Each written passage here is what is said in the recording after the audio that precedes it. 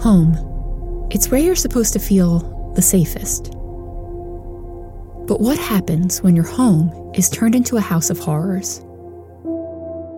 Stranger in the House is a true crime podcast that investigates stories of home invasions, murderous spouses, and all manner of heinous acts committed in the one place you should feel safest. We look at crimes that will make you want to lock your doors and pay close attention to the ones you live with. It will make you ask the questions, what is a stranger? And is there one in my house right now? Listen to Stranger in the House on Apple Podcasts, Spotify, Amazon Music, and Google Podcasts now. New episodes every Thursday.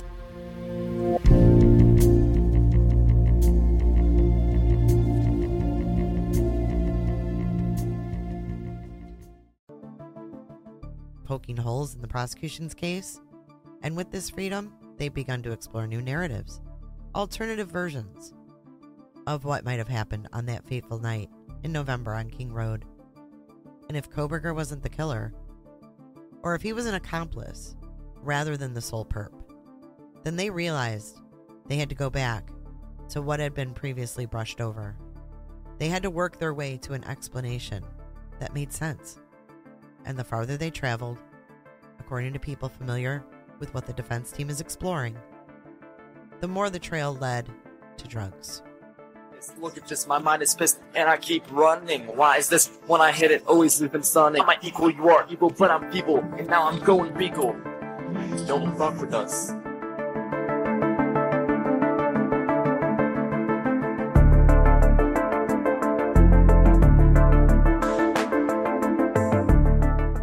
Join me for a read-along of Howard Blum's The Eyes of a Killer, Part 5, July 29th, 2023.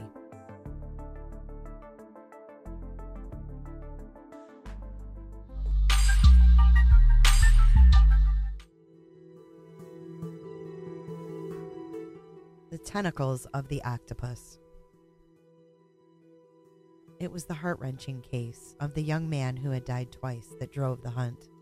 But in truth, the defense's interest had been piqued long before by a jarring anomaly in the squeaky clean biographies of the 4 victims that were being churned out by the press. It had spilled onto the internet that 3 of the victims' parents, Kernodle's mom, Mogan's stepmom, and Mogan's dad, had been arrested on felony drug possession charges. And while, to the uninitiated, this might have been startling, this was old news to Ann Taylor, Kohberger's lead legal aid attorney. She had been representing Kara Kernodle before she promptly jettisoned her case. When offered the bigger challenge of representing the man accused of murdering their children, Taylor shot back that she never met Kara Kernodle. Still, 4 victims and 3 parents with a history of drug arrests? What were the odds? Was it a strange coincidence? A sad commentary on contemporary American life? Or something more? In the end, it was another of the many stray tidbits that the defense filed away and then promptly forgot.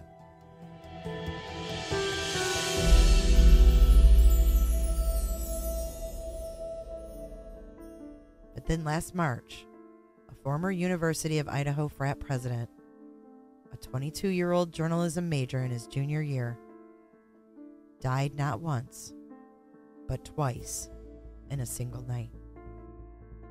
And in the aftermath of his sad and needless demise, new avenues of speculation multiplied, spreading out in previously unexplored and surprising directions.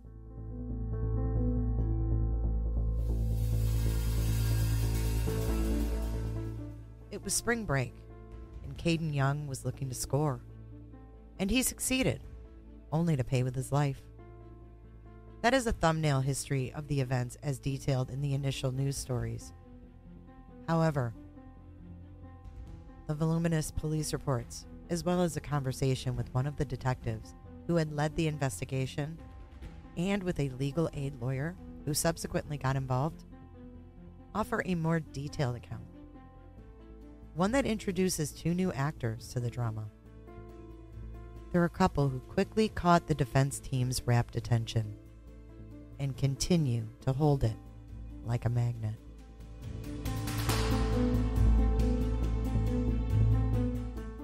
The penultimate day of Young's brief life began with a decision to leave the apartment in Centralia, Washington, where he was visiting a one-time Alpha Kappa Lambda fraternity brother, Christopher O'Flaherty. After O'Flaherty had to go off to work, Young decided he'd take an Uber to Tacoma, where he would meet up with some friends who would drive him to Seattle.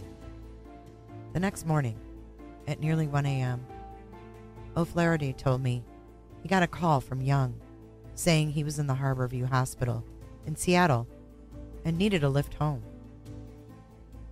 "Bro, what happened?" O'Flaherty asked. Young, with a matter-of-factness that surprised his friend, recounted that he'd been partying that afternoon with friends in a room at a Seattle Holiday Inn and snorted some cocaine, apparently laced with fentanyl. The next thing he knew, his face went white, then blue, and then suddenly, everything turned completely black. An ambulance, however, had been summoned. Naloxone was administered, and the next thing Young remembered was waking up in a bed in the hospital, alive. He now was being released, and he was hoping his old Alpha Cap brother would come and get him.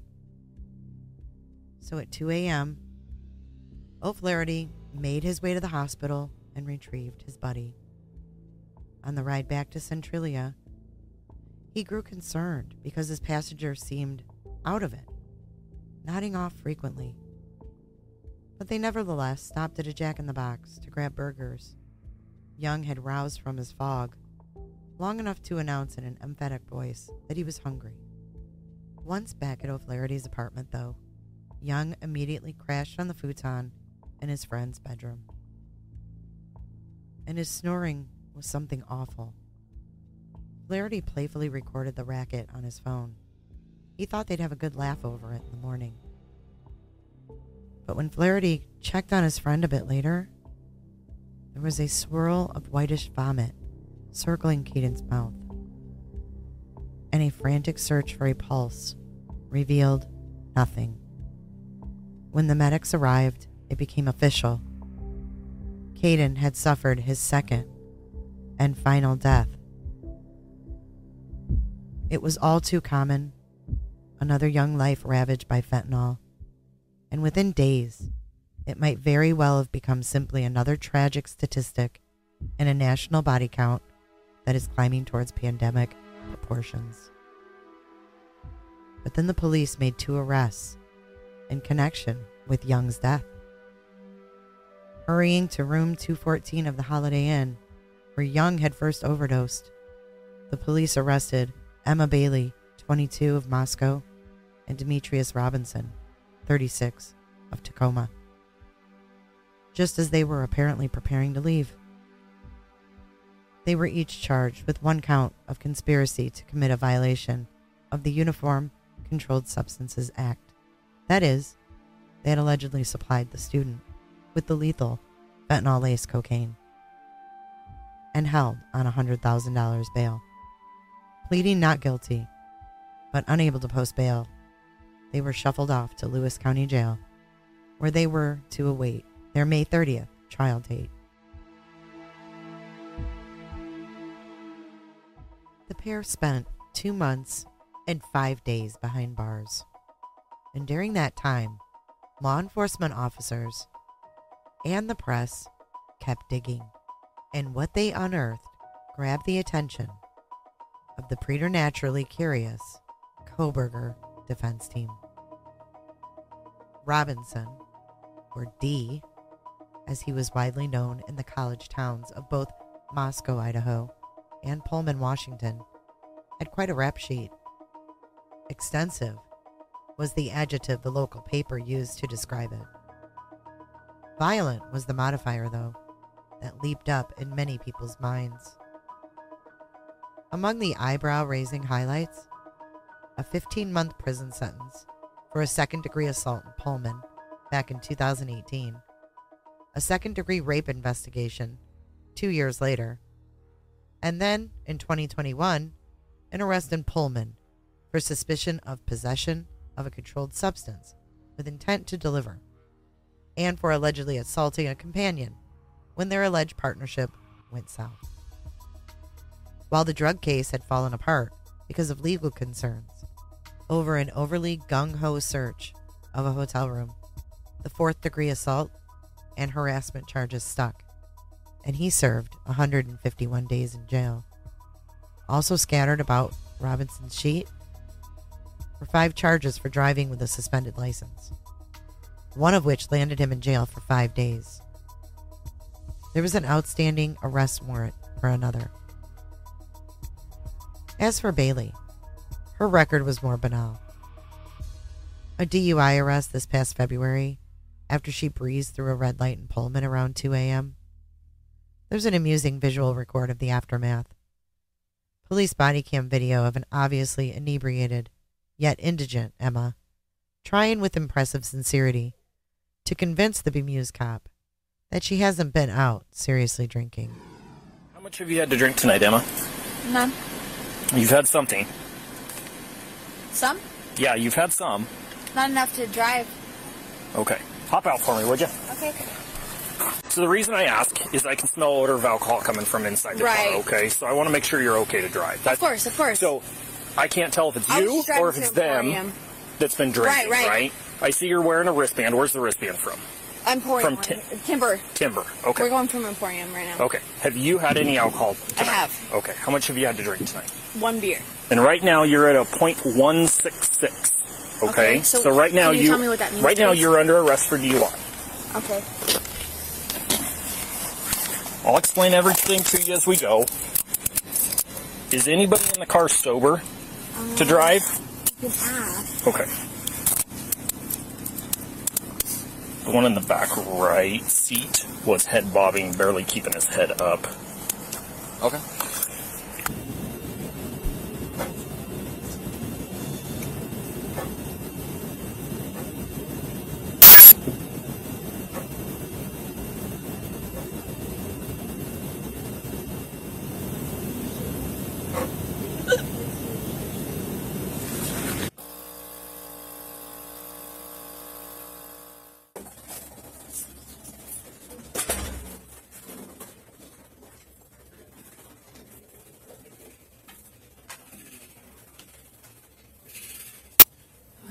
It's just saying All it's saying is that you got a copy of this. Okay. I'm going to put today's date to 12 on there. Bailey's mother, Kimberly, though, told a more plaintive and complicated story about her daughter in 2 lengthy telephone conversations that were recorded by the Centralia detectives investigating the sale of the lethal fentanyl-laced cocaine.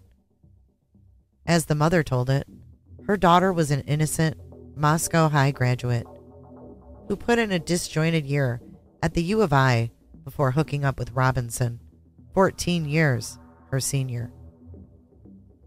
A charmer with his cornrows and tough guy menace. And what a tumultuous 5-year love story their romance has been.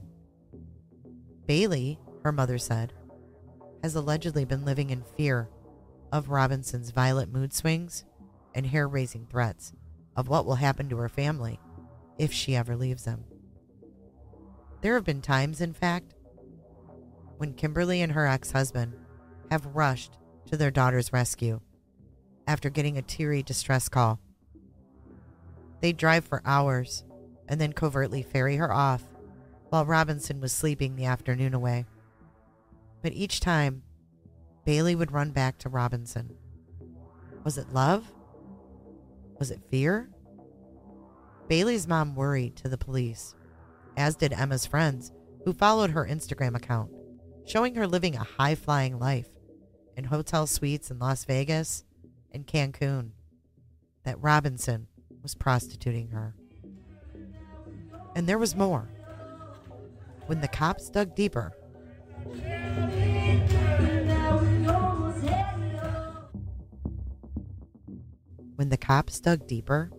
they grew to suspect that the couple were very possibly dealing drugs they'd scored in Seattle to the local colleges in Pullman and Moscow. In fact, they discovered, and the detective's incident report flatly stated, quote, there were investigations in other jurisdictions for Emma and Demetrius for narcotics trafficking.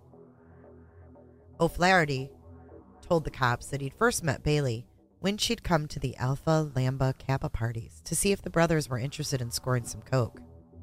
But he learned firsthand, she was merely the enticing go-between. Robinson was the iron-fisted closer. He'd hand over the product and give you a look that made sure you paid. When I spoke with O'Flaherty, he gave me a very similar account of the couple's activities. And when I ran this scenario by a handful of students and ex-students in Moscow and Pullman who'd confided that they knew Bailey and Robinson, time after time, I got pretty much a uniform response. The couple did a lively business dealing drugs along Greek Row. Neither Bailey nor Robinson responded to any of my messages, although at one point, Bailey accepted the $5.25 I'd put on her account so she could email me over the carefully managed prison internet. And she acknowledged my inquiries to her lawyer. A friend, however, acting on their instructions, ultimately sent me a text, and we talked by phone. Tanner Aspire announced that he was Dee's good buddy, and in fact was planning to go into business with him. What business? I asked guardedly. Fish farming, Tanner explained. They were going to open a business to farm trout in Colorado. We'll be able to sell them over the entire Midwest. Colorado a good place for a fish farm, I asked, without any real interest. I just wanted to keep him talking. Still, my question seemed to throw him. There was a long silence, and at last he suggested thoughtfully, maybe Montana does make better sense. But all this airy business talk was just a prelude to the message he wanted to deliver. Both Emma and Dee want you to know that they'd never deal drugs, and they never sold any cocaine to Caden, Aspire said, adding, the worst you can say is that Dee has an anger management problem, but Dee is getting it under control. I dutifully took it all down, but I still had one question. What's Emma's role going to be in the fish farm? It's a real love story, Aspire assured me, while at the same time definitely avoiding the question. Where Dee goes, Emma goes. And the couple did, in fact, go off together. Just 5 days before the trial for supplying the lethal cocaine was to begin, a judge dismissed the case. Their legal aid lawyer had zeroed in on a technicality, but it was clearly a very consequential one. The question of prosecutorial jurisdiction. Apparently, they'd been scheduled to be tried in the county where the death had occurred, rather than where the cocaine had been originally ingested. But their good fortune might be short-lived. The judge had dismissed the case without prejudice. That means that it can be refiled in the same court of law if the authorities draft a new and more carefully drawn indictment. Is one in the works? All a fuming Centralia detective who'd been involved in the case from the morning he'd found Young's inert body would say is, we're not going to let this case disappear.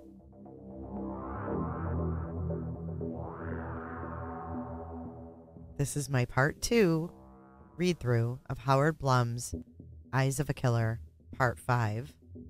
Let me know what you think about the defense's possible angle being Demetrius and Emma, and the drug angle. Let me know if you think that this is going to fly, if it's going to cast doubt on the prosecution's theory, as far as we know. Sound off in the comment section below, and make sure you're subscribed so that you don't miss Part 3. And I'll see you in the next video. Be sure to check out my other videos and playlists for more true crime content. And if that's not enough, you can join our Patreon. Don't have a tinfoil hat? It's okay. We'll make you one. It's that easy. See you guys in the next video. See you later. Bye.